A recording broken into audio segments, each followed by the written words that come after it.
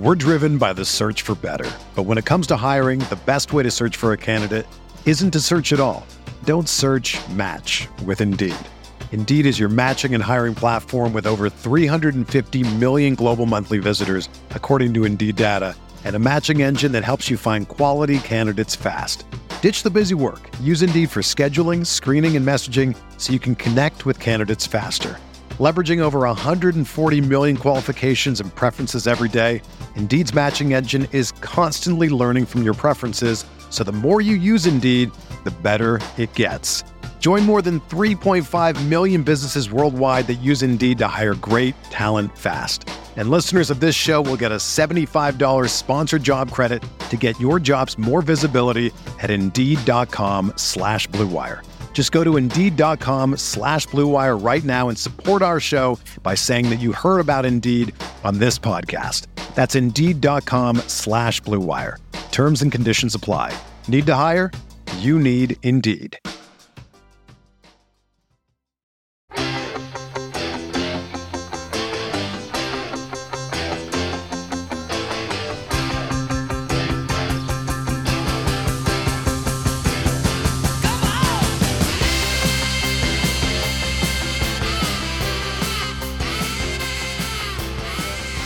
Welcome to Chasing Hardware, the podcast that sits down with the sports figures you grew up with and hears their stories. Welcome to Chasing Hardware. I'm your host, Rich Lamello. My guest today played on 3 straight undefeated teams in high school and then won a national championship at Notre Dame.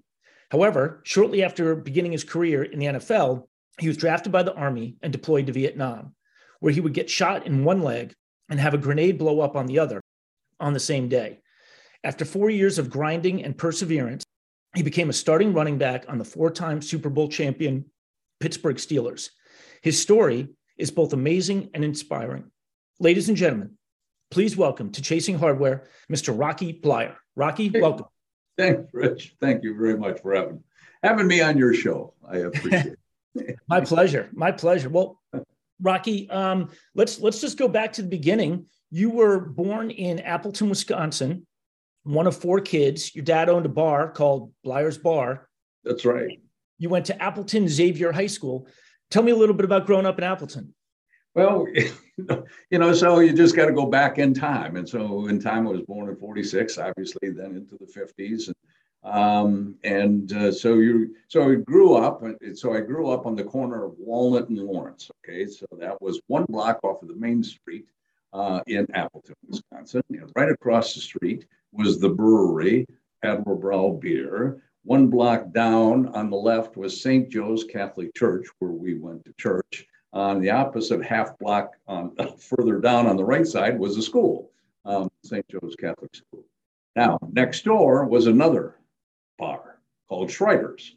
And so Paul Schreider and myself were the same age. We grew up together in the bar business. And so we're still dear friends to this day after all those years. But it was a typical Midwest area in which to grow up. And my dad's grandparents, I should say, lived about 4 or 5 blocks away. And so, and had relatives there and everything, but it was just, things were, who knew any different, and so you grew up in Wisconsin during that period of time and just, had some life experiences and within the neighborhood and getting a chance to play, grade school, sports, and then, and you talked about Xavier High School. So then we have to talk about the baby boomers, obviously, in which I'm on that leading edge of baby boomers. And so the baby boomers came in 1960, or the latter part of the 50s, I should say, is that we have this population that's coming out of junior high and into high school. So they started building more high schools. And in this case, they built the Xavier Catholic High School. So there was the only other Catholic high school in that area was St. Mary's over in Menasha. So growing up in the Fox Cities, you got to understand. So the Fox Cities comprised of Appleton, Neenah, Menasha, Little Chute, Kaukauna, Combined Locks, so all these little mill towns that were up the Fox Rivers, going up to Green Bay, coming down. And so paper mills, et cetera, were within that area. So it was just my mother was from Minnesota, and she had met my father there she had moved off the farm in Minnesota to find her life. And so she had some friends and was working over in Menasha, I think, and they had worked for the same company. That's how they met. And ultimately they got married, and Dad then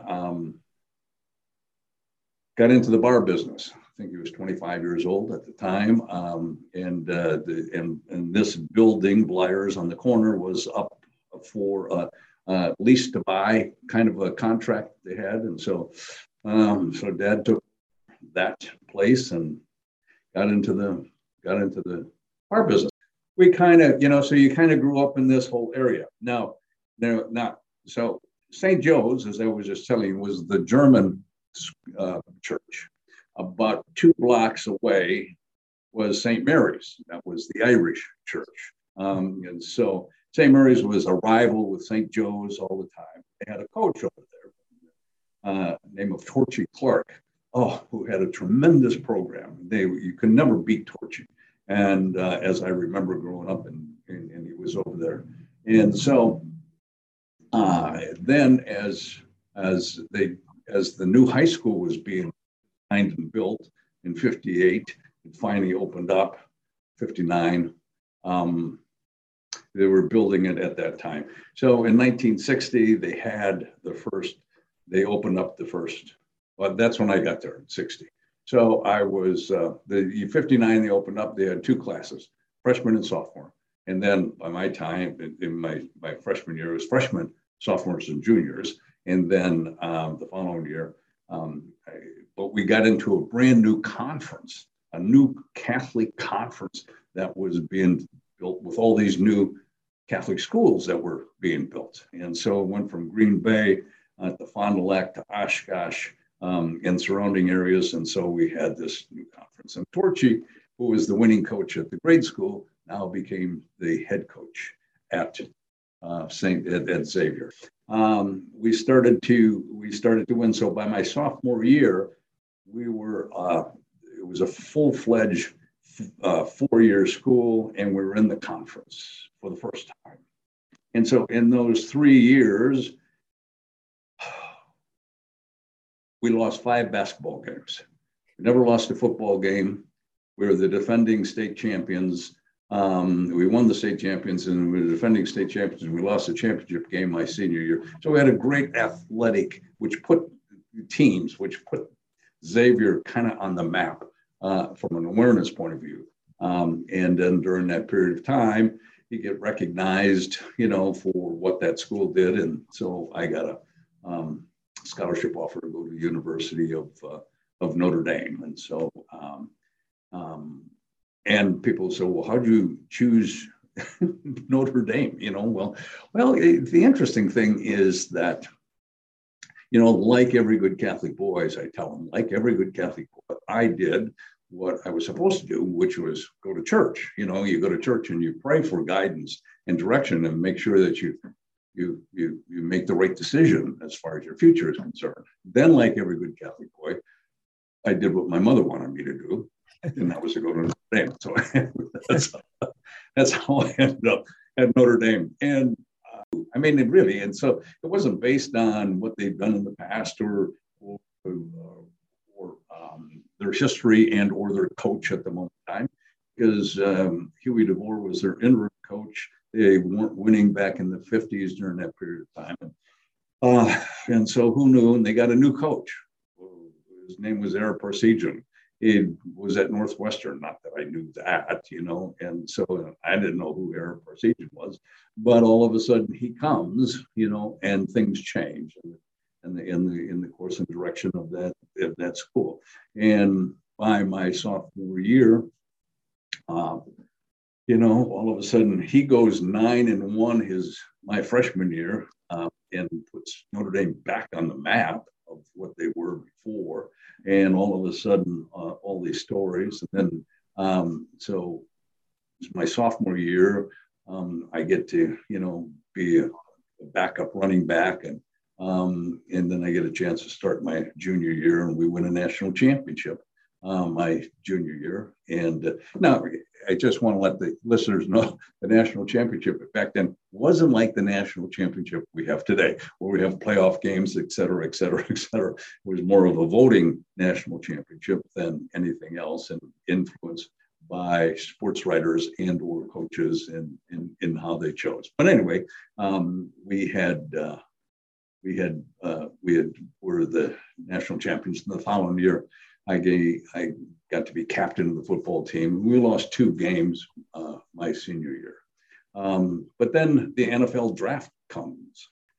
I do remember getting a form letter, somewhat of a form letter in the mail by teams. I think I got 3 or 4 of them, and they were pretty much the same. And I had to fill them out. Here's the form letter. Name, Robert Bleier. Okay, school, Notre Dame. Position, running back. Height, 5'11". Sounded good. I mean, really, in all honesty, who knows the difference in an inch or so? Okay, fine. Right. And weight. My weight, about 100. I thought what sounded good, I could like 190 pounds. Okay. And, but here's the interesting thing. It said 40 time. What's your 40 time? Well, we don't run the 40 time. It wasn't, as important. Oh, I don't know. I'd never run the 40.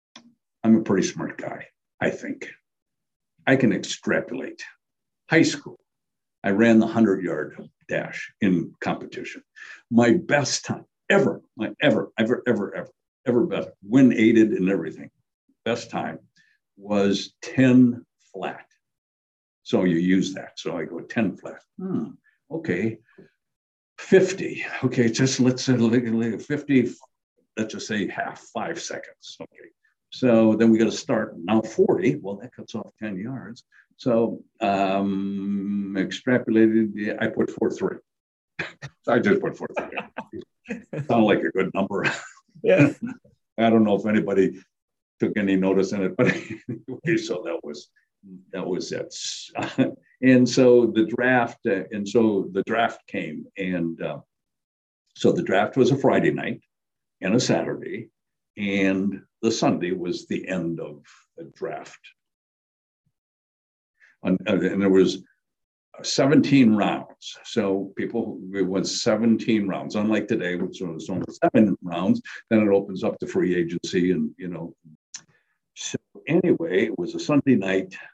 Some of my teammates had been drafted prior to on Friday, and okay, fine. Over the years at Notre Dame, so we've made some friends. Now we have a family that kind of took some of us players underneath their wings and have us over for dinner, and so on and so on.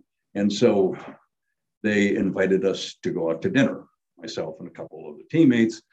We're now back about 8 o'clock, 9 o'clock at night, and we're having a little libation afterwards, and we're just kind of talking. So on. Well, the news comes on, and all of a sudden in the background, then the sports comes on. So we're still over here BSing, and when all of a sudden they said, "Oh, and in the draft today, three athletes from the South Bend area were drafted into the National Football League. So and so went to from Indiana, I should say Indiana, went to so and so. Another player from Indiana State went to so and so, and the Notre Dame's Fighting Irish captain Bob Rocky Bleier went in the draft to the Pittsburgh Steelers." So as we're BSing over here, all of a sudden there was a lull. Hey, congratulations. Anyway, what are you going to do? And so, and that was the extent of our celebration in the 16th round by the Pittsburgh Steelers. years. That's amazing. Yeah, it's amazing how that's changed over the years. Like now all of a sudden it's a 3-day fan fest and they've got bands and everything, and That's right. it's unbelievable. Let me ask you a question. When you were at Notre Dame, when you were coming in, Parseghian's coming in, and like you touched on it, that turnaround was amazing. They went from 2-7 to 9-1 in his first year. Are you able to put a finger on what it was? Was it just a good scheme or motivation or? No, and the reason that had taken place was that Notre Dame. No, I mean Notre Dame had always good athletes. I mean they had good athletes, and Sure. they recruited well. Not that whether they were winning or losing or whatever, but they had good athletes. In 1964, so Era's first year, the NCAA changes the substitution ruling in college football. Okay. Prior to 64, the substitution was only 3 players per change of ball. So your quarterback went out, maybe your receiver went out, and so on, that you could interchange. So your players had to be two-way players. So your fullback was maybe a middle linebacker. Your center was a nose guard. So you had to have people in those positions to be able to play. Ultimately, that was a small group of people, So all of a sudden, that changes. And Era changes people. Okay. One of my teammates was a guy by the name of Pete Duranko. Pete was from Johnstown, Pennsylvania, and ultimately played for the Denver Broncos. But Pete was a 245-pound fullback, tough kid out of Johnstown. Well, Era moves him to a defensive tackle. We had another kid that was a running back at 6'4", 220 pounds, and Era moves him to an offensive tackle. And so now all of a sudden he's moving these people around to different positions, thus allowing opportunities for other people to get a chance to play on both sides of the ball. Sure. So now all of a sudden he's using his talent to the best of his ability from all aspects of this game, and he's got a team that starts to win, and he's got a quarterback that allows him to do that, and he's got running. So everything came into play, and all of a sudden finds himself undefeated going into the last game of the season against Southern Cal, in which they lose out in California, but he goes 9-1. Right. Yeah. Okay. Interesting. Yeah. And that game, by the way, against USC, you're winning 17-0 at the half. And then USC takes over. You're that close to a fully undefeated season. Right. Yeah. And when you were a sophomore, when you were a junior, every couple of years you have a game of the century, right? 1966 comes, and Era's duplicating, and we are all of a sudden undefeated in that schedule. And it comes down to, now we're playing Michigan State. And Michigan State and Notre Dame were ranked 1 and 2 in the polls, depending on what the polls were. And so now here was, for the first time,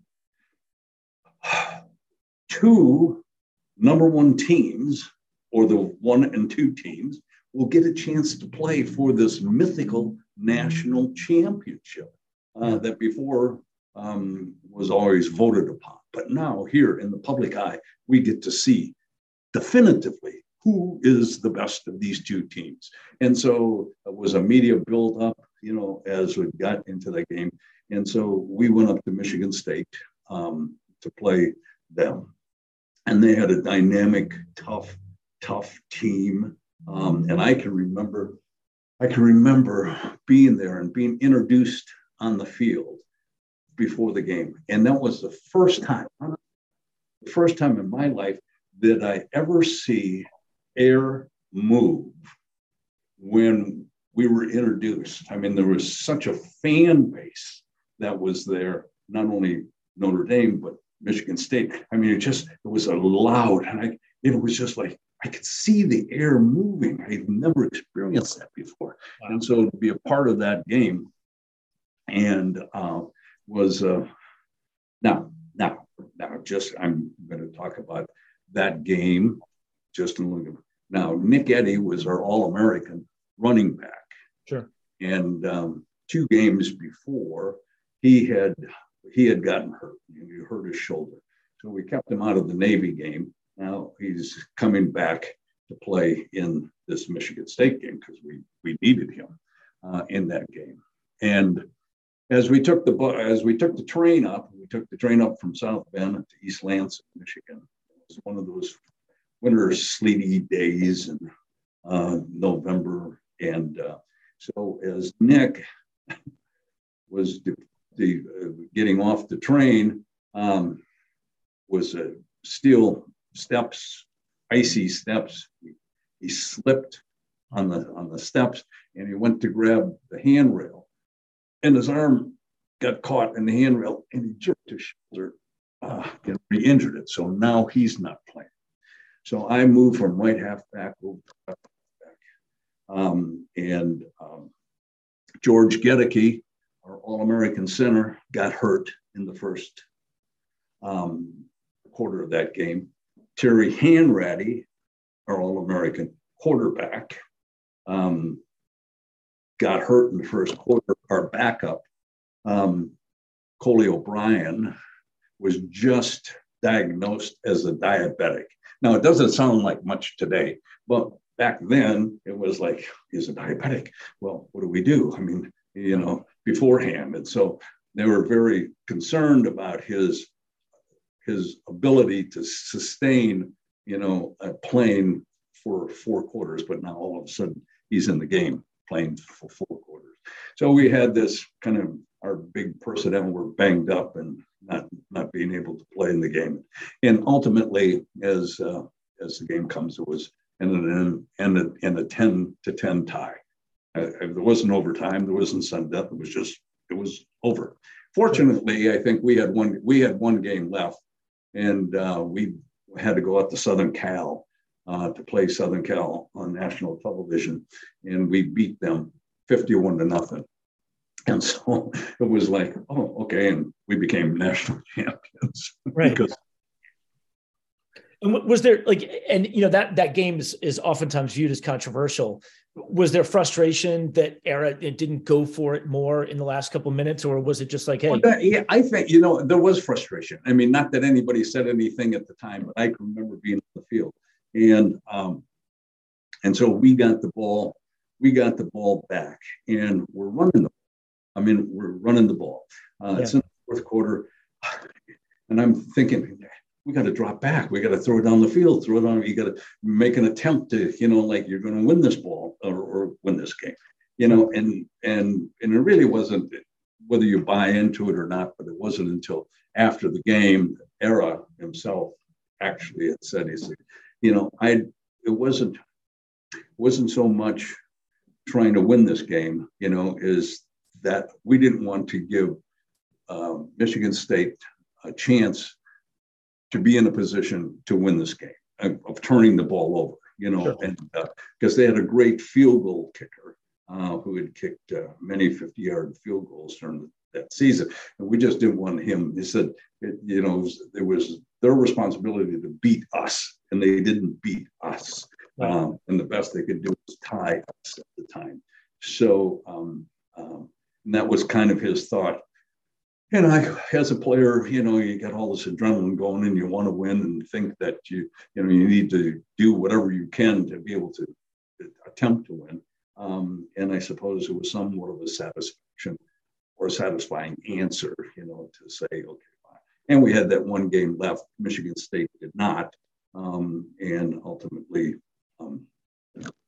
we get to beat Southern Cal. Yeah, it sounds like he was doing the calculus and thought, I have a chance to showcase this squad one more time. Right. We win. So makes sense. And so then you find out over dinner at that country club in South Bend that you're drafted.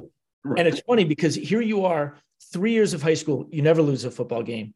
3 years at Notre Dame on the varsity, you lose 4 football games. Right. Your first 6 games in Pittsburgh, you lose all 6. That's right. By like October 10th of your rookie year, than you have in almost a decade of playing football. You're right. That's got to be, what does that do to you? I mean, first of all, you're a rookie. You're just happy you make the team because you're, 16th round pick. What was that like? That kind of change of mindset?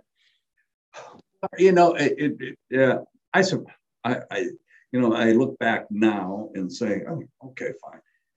I was just, I was focused on trying to make the team, as you had made mention. I was just trying to make it and make the team, and I got a chance to make the team in playing special teams specifically, and so that was so.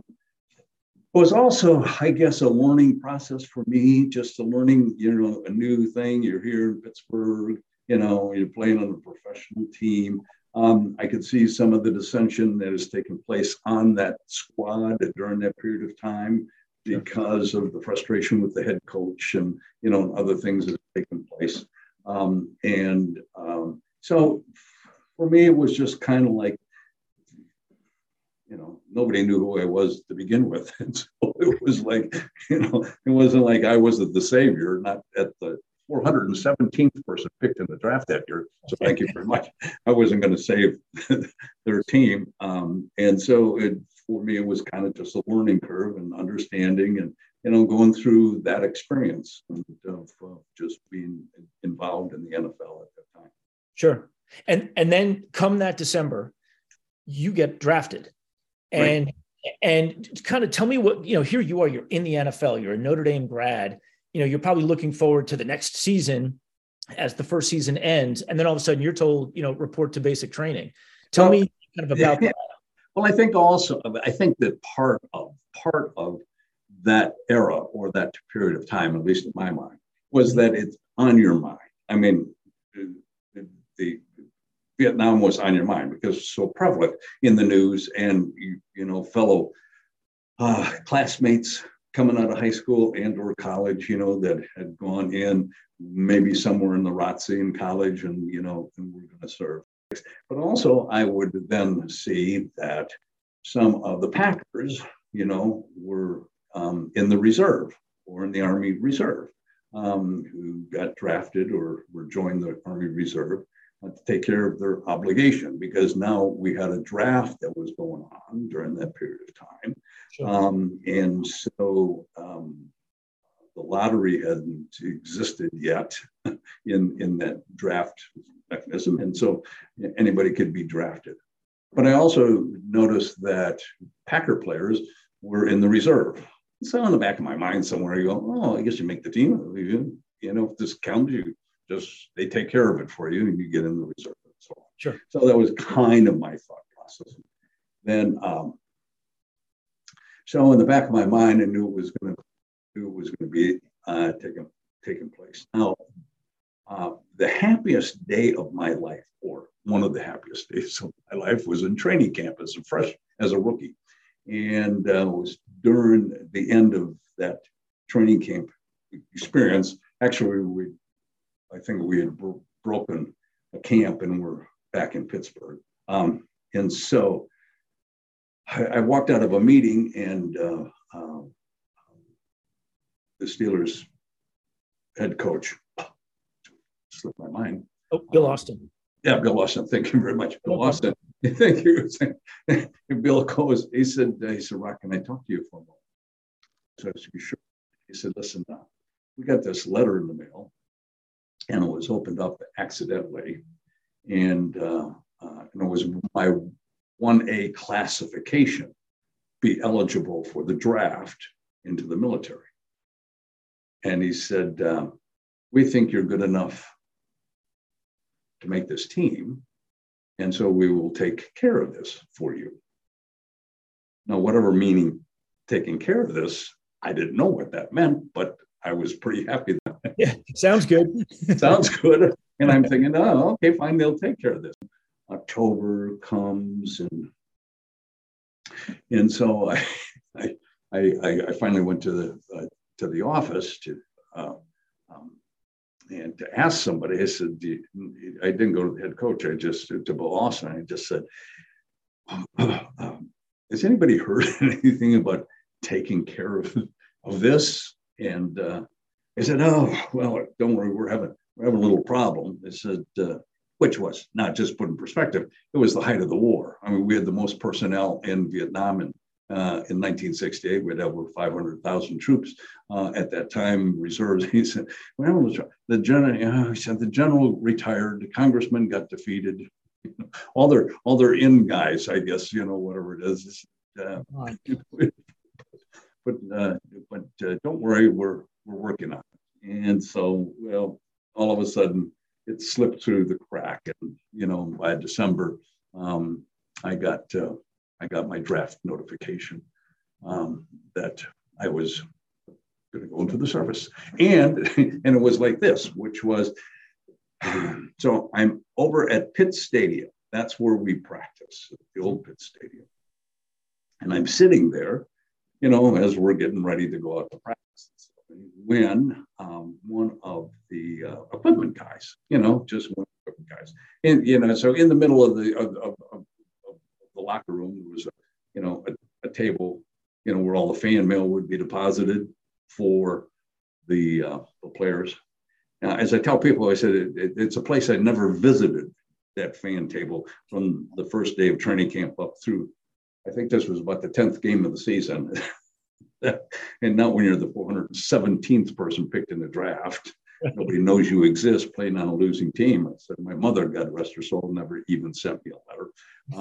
When all of a sudden, hey, Bleier, you got a letter over there for you. And so, honestly, God, so I go, oh, okay. So I stand up, I walk over, thinking who's writing me a letter. Maybe a Notre Dame fan that wants an autograph from a former captain, who knows? And so I get there and I open it up and greetings. We'd like to inform you that you've been inducted into the armed services of your country. So as I tell people, I said, no, that's the worst fan letter I've ever received in my life. and so anyway, and it was to report the next morning at 7 a.m. to the AFI stations to be inducted, not a week away. And so I'm going, what do you mean tomorrow morning? And so it was, it got lost in the mail somewhere. By the time I got it, it was the day before. I was supposed to get it a week ago. Anyway, so I get, so I go down that morning, and so the best, anyway, they gave me high blood pressure, rightly so, but they gave me 24 hours to get my stuff together. And so I'm on the phone talking to my parents, who's going to pick up my car, who's going to pick this stuff. I'm off the next day. And so, boom, that was it. And I was off to basic training. Wow. And by August of the next year, when the team is in training camp, you're in Vietnam. Right. You're in Company C. Right. Yeah. You're on a grenade team, and you guys are sent into battle to rescue Company B, who were like surrounded. Right. And you guys go in, and I mean, obviously I'll let you describe it, but in the span of a very short period of time, you get shot in the left thigh and a grenade blows up at your right foot. Right. And you guys need to get out of there. That's right. Tell me about that. Well, it was, and that was it. And so a sister company had been hit. They were in the field. Just to put it in the context for those who didn't know, is that we worked out of an area of operation, and in that area of operation for our battalion, which was made up of 4 companies, that 2 companies would be in the field, and then each company would be on a landing zone up on top of a hillside or a mountain. And that's where the artillery was to protect us in the area. And that's where resupplies came in. So we would pull bunker guard there for, let's just say a week to 10 days. And then we'd rotate down in the field. Another company would come back up, and then we'd rotate over to the other LZ. And so that was kind of the methodology. We were up on LZ Siberia, and Bravo Company was in the field, and they got hit. There was movement that we knew from the north that was coming down, a regiment of North Vietnamese armies and VAs were coming down into our area, and we were to be a catch-all for them along with the Marine Corps. So that was kind of the idea, and as they're moving down into, anyway, so B Company was in the field. They got into a firefight, were under attack, and it was pretty heavy. We were called to reinforce them. So by the time we got to them, it was until late at night. And by the time we pulled them out, and the deceased dead bodies along with us, and we ran into an ambush, boom, and then the word was to, okay, leave the bodies, we'll come back and pick them up. And so 2 days later, that's what we were doing, go back into that area. And it was a reinforced platoon at the time. And so I was a grenadier, I was carrying a grenade launcher, and I was like 8th in line. And as we walked over this open race paddy, our point man all of a sudden saw movement across the berm, and he started opening up fire. And as the enemy ran, so did he, pulling everybody out in the middle of the race paddy, and machine gun starts to level the area. Now we're diving into the race paddy as best we possibly can. And so I crawled on my hands and knees to the end of the race paddy. There was another one lying below us. 4 guys were pinned down out in the open in that race paddy. My responsibility was to get some firepower on that machine gun position, was maybe 150, 200 meters away. And so as I breached my grenade, it was called an M79. It was like a sawed-off shotgun, one barrel. You break it in two, put a grenade in, and shoot the hip. That's when I got hit the first time. And then we dropped back behind some protection, got enough firepower on that position to at least cease fire. And the 4 guys who were pinned down got out of there and came back. And we crawled back to our commanding officer, and they probed our perimeter, and of course got close enough when all of a sudden I see a grenade come flying through the air, and my commanding officer, right in the middle of the back, bounced off of him, bounced towards me, and I was about 3 feet from him, and as it came and trying to jump out of the way, it blew up to my right foot, knee, and thigh. And so it was hit for the second time that day. And finally, a sister platoon fought its way down to drag us out of there. So it wasn't late night. They dragged us through the night to get to a security area, and helicopters came in and took us to an aid station. And then I went to Da Nang and went to Tokyo, and then came back to the States. So that was kind of Yeah, I heard it took 14 hours from when you were hit until when you had your first dose of morphine to kill some pain. I mean, that's just got to be excruciating. Adrenaline took over. Adrenaline was pumping pretty hard during that period of time, and so we had other things going on. And even though it was finally, it was wearing off, and it was wearing off, and it was wearing off at the end. Oh boy, it really was painful. And finally, by the time I, got some, I saw a medic. I said, first of all, so he gave me one shot, and then that didn't do anything. And I said, well, give me another one. He said, I can't. I said, I need you to be at least coherent when you get back to the aid station, so you can tell them, what's wrong with you. And so out of the field station, then to Da Nang, then I spent 3 weeks in Tokyo. And so, as that story goes, and was that I finally, in Tokyo, so I finally got enough courage, I think, at that time to ask my physician. And so still in the back of my mind was, okay, how much damage do I really have to both my legs? And what did he think that it would take to get back? I mean, can I get back and play football? I mean, what kind of damage, nerve damage specifically, I was concerned about in my foot. He said, "You'll have a normal life. You'll do things that normal people do. Don't expect to get back on the gridiron. He said, you just won't have the strength and the flexibility to do the things that are necessary to be a running back in the NFL." So it was kind of like, he just sucked that hope out. And honestly, God, 2 days later, and I got this postcard in the mail.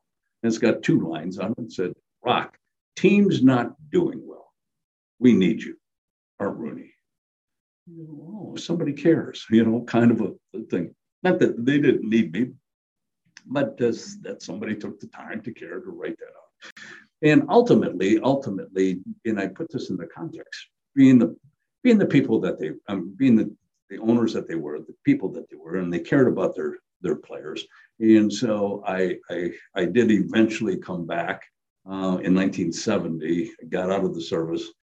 And then of course it was a long road. It's one thing to, kind of be up and on your feet. It's another thing to be playing NFL football. Right. My understanding is you come back in 70. Now Chuck Noll is the coach, and he has told the team, "I've studied the film. It's not that you guys don't try hard. It's just you're not very good." That's right. It's very good. And it's true. or at least it reported to me it was true. Right. But so you ultimately are put on IR in 70, giving you a chance to, kind of rehabilitate more. Yeah. And then in 71, they do cut you, but you get waived and nobody else picks you up. So you come back to the taxi squad. Right. So they're buying you time to rehabilitate and, get back on your feet. Right. And so that it was one of those comments I made before about ownership, and how important that the Rooney family was, and especially in my case, whether they felt guilty or not, or whatever, however they felt, but they did.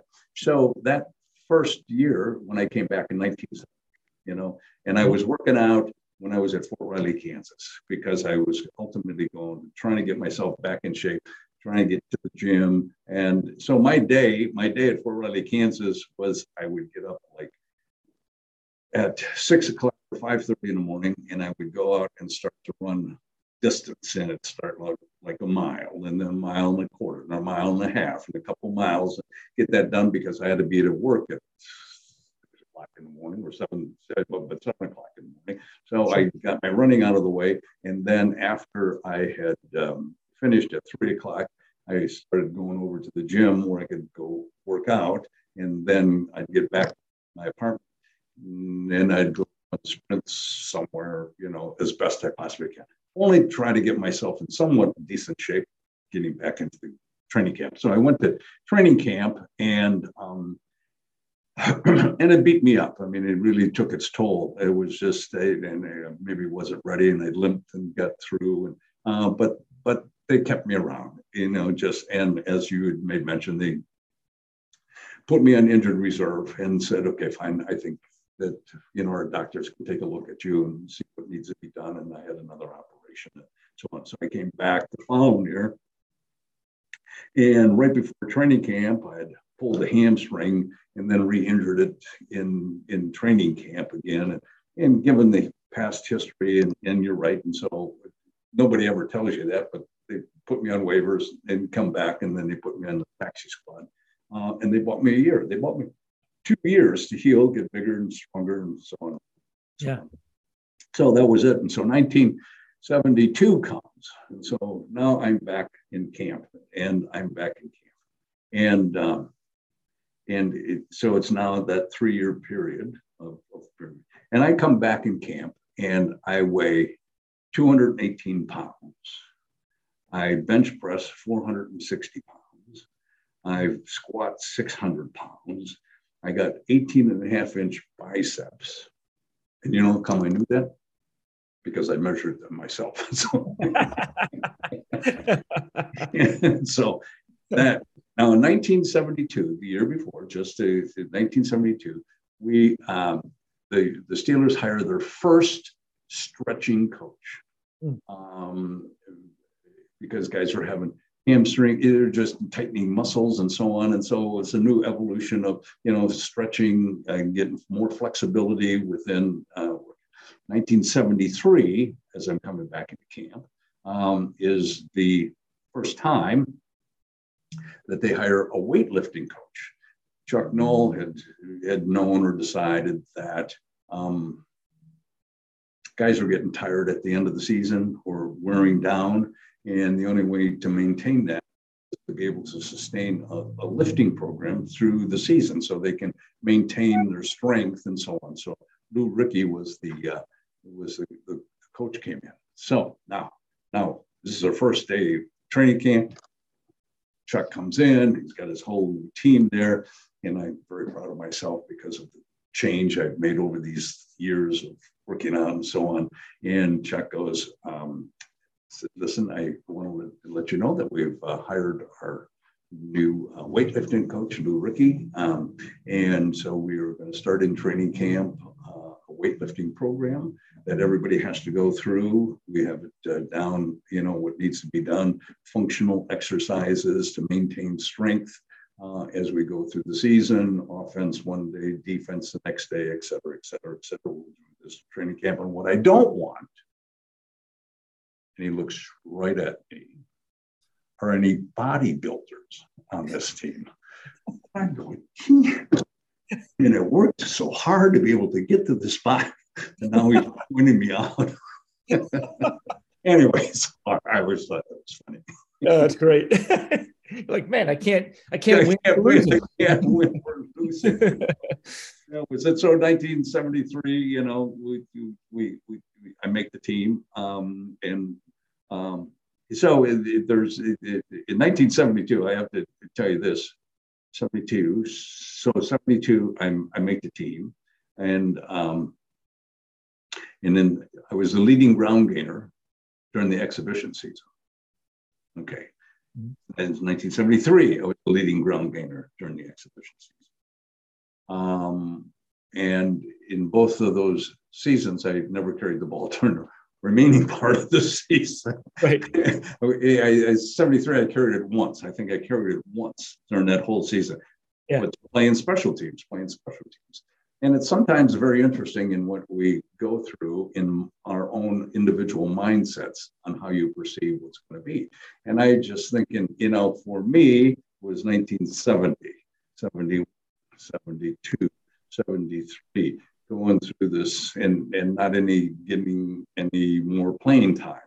Still playing special teams.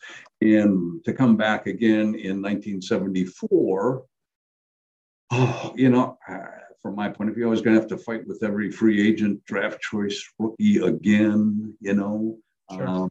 And I just didn't think that was fair. And I thought maybe my life's going in another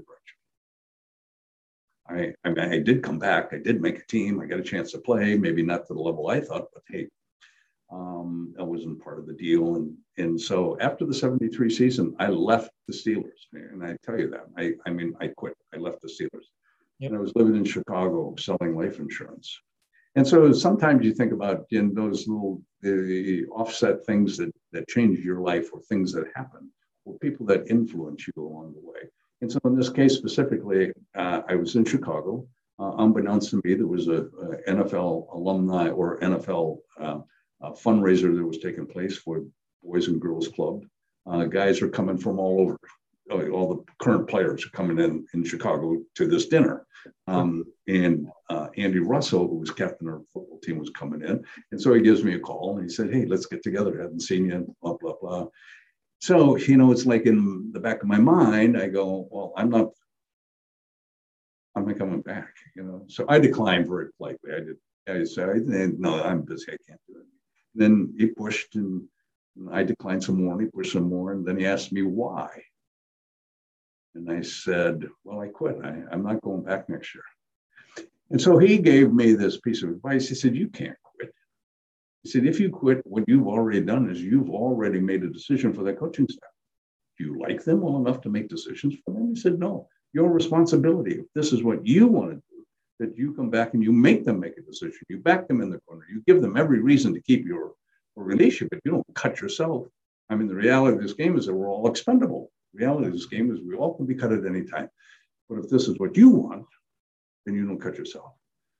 And it was just maybe the right time at the right place give me the inspiration I needed to come back, and I went back. Everything I did have to fight with every free agent draft choice. And I was leading ground gainer once again during the exhibition season. And I tell people that, I said, the reason I was the leading ground gainer wasn't because of the fact I was bigger, better, faster than all the other running backs. It was just the simple fact that during the exhibition season, I played more than anybody else. I carried the ball more than anybody else. Given those two simple statistics, I better be the leading ground gainer, because all they were providing was an opportunity to try to make the team. And they had to keep me. And I was the fifth running back, as I tell people, out of four at the beginning of the season, back playing special teams. But things happen, so all of a sudden, Franco, the starting fullback, gets hurt. Frenchie Fuqua, the backup, becomes the starter. I become the backup to the backup.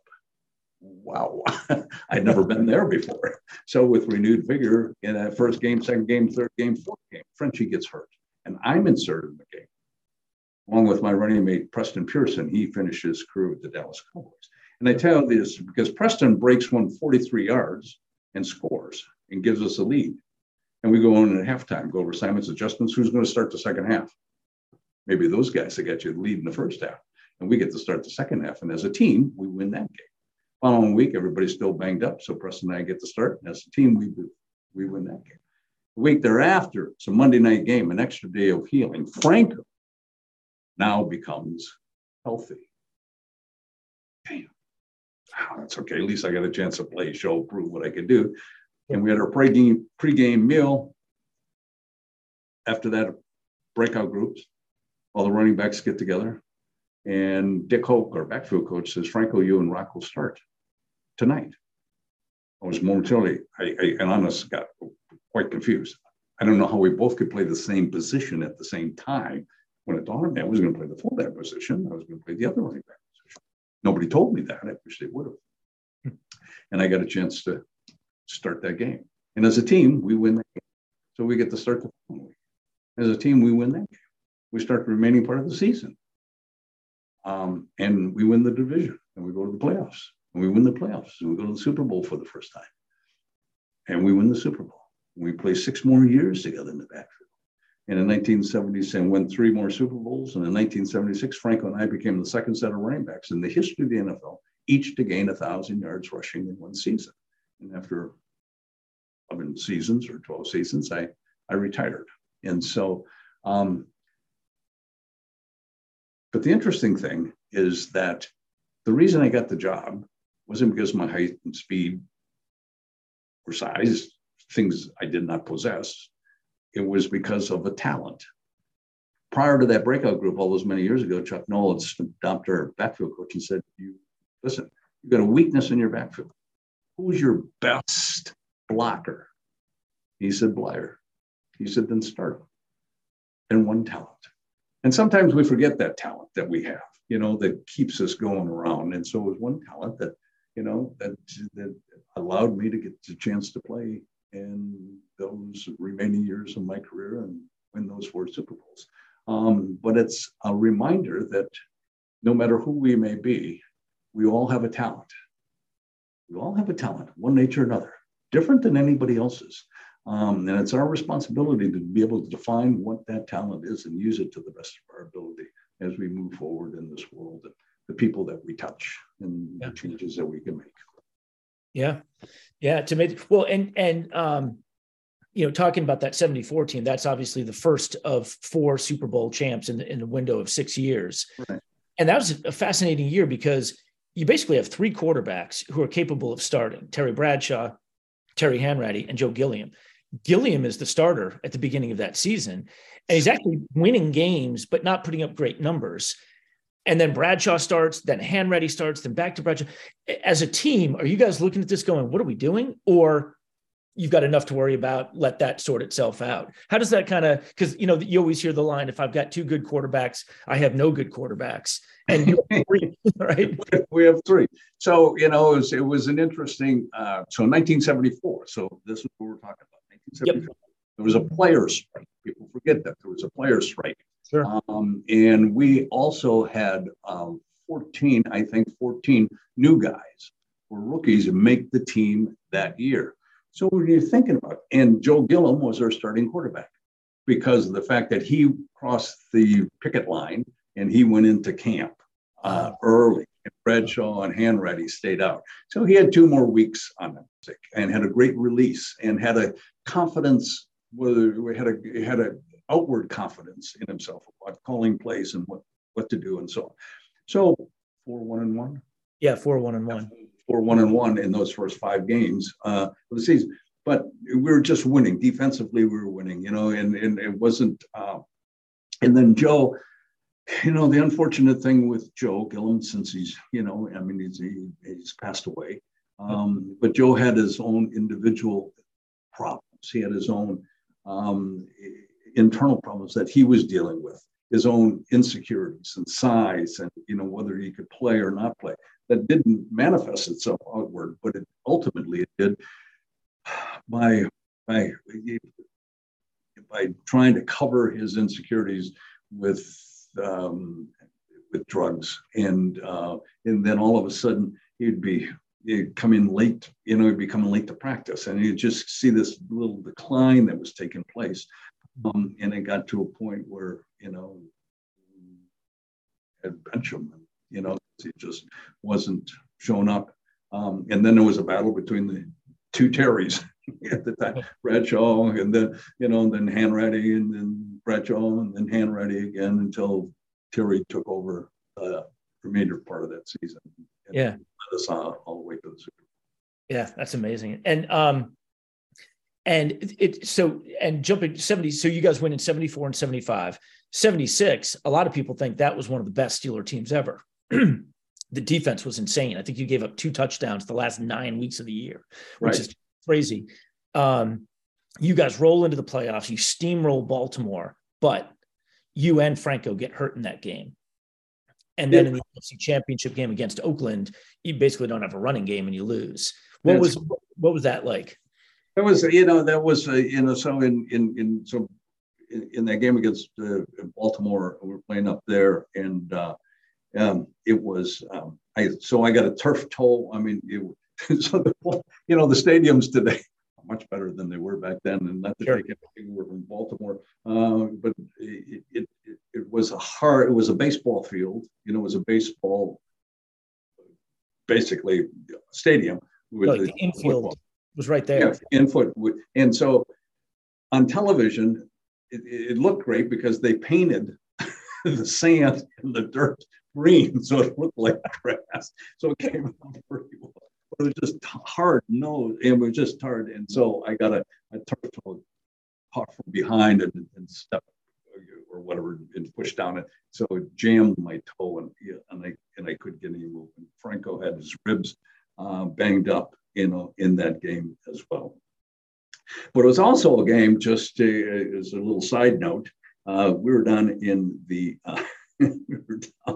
locker room watching who we were going to play the following week, and so all of a sudden there's a break-in into that game, and they come to our stadium, and so and all of a sudden the story is there's a Piper Cub airplane stuck in the upper deck of the stadium, where a pilot, I guess, wanted to see how good of a pilot he was going to land and take off from the field and come up and go out that way.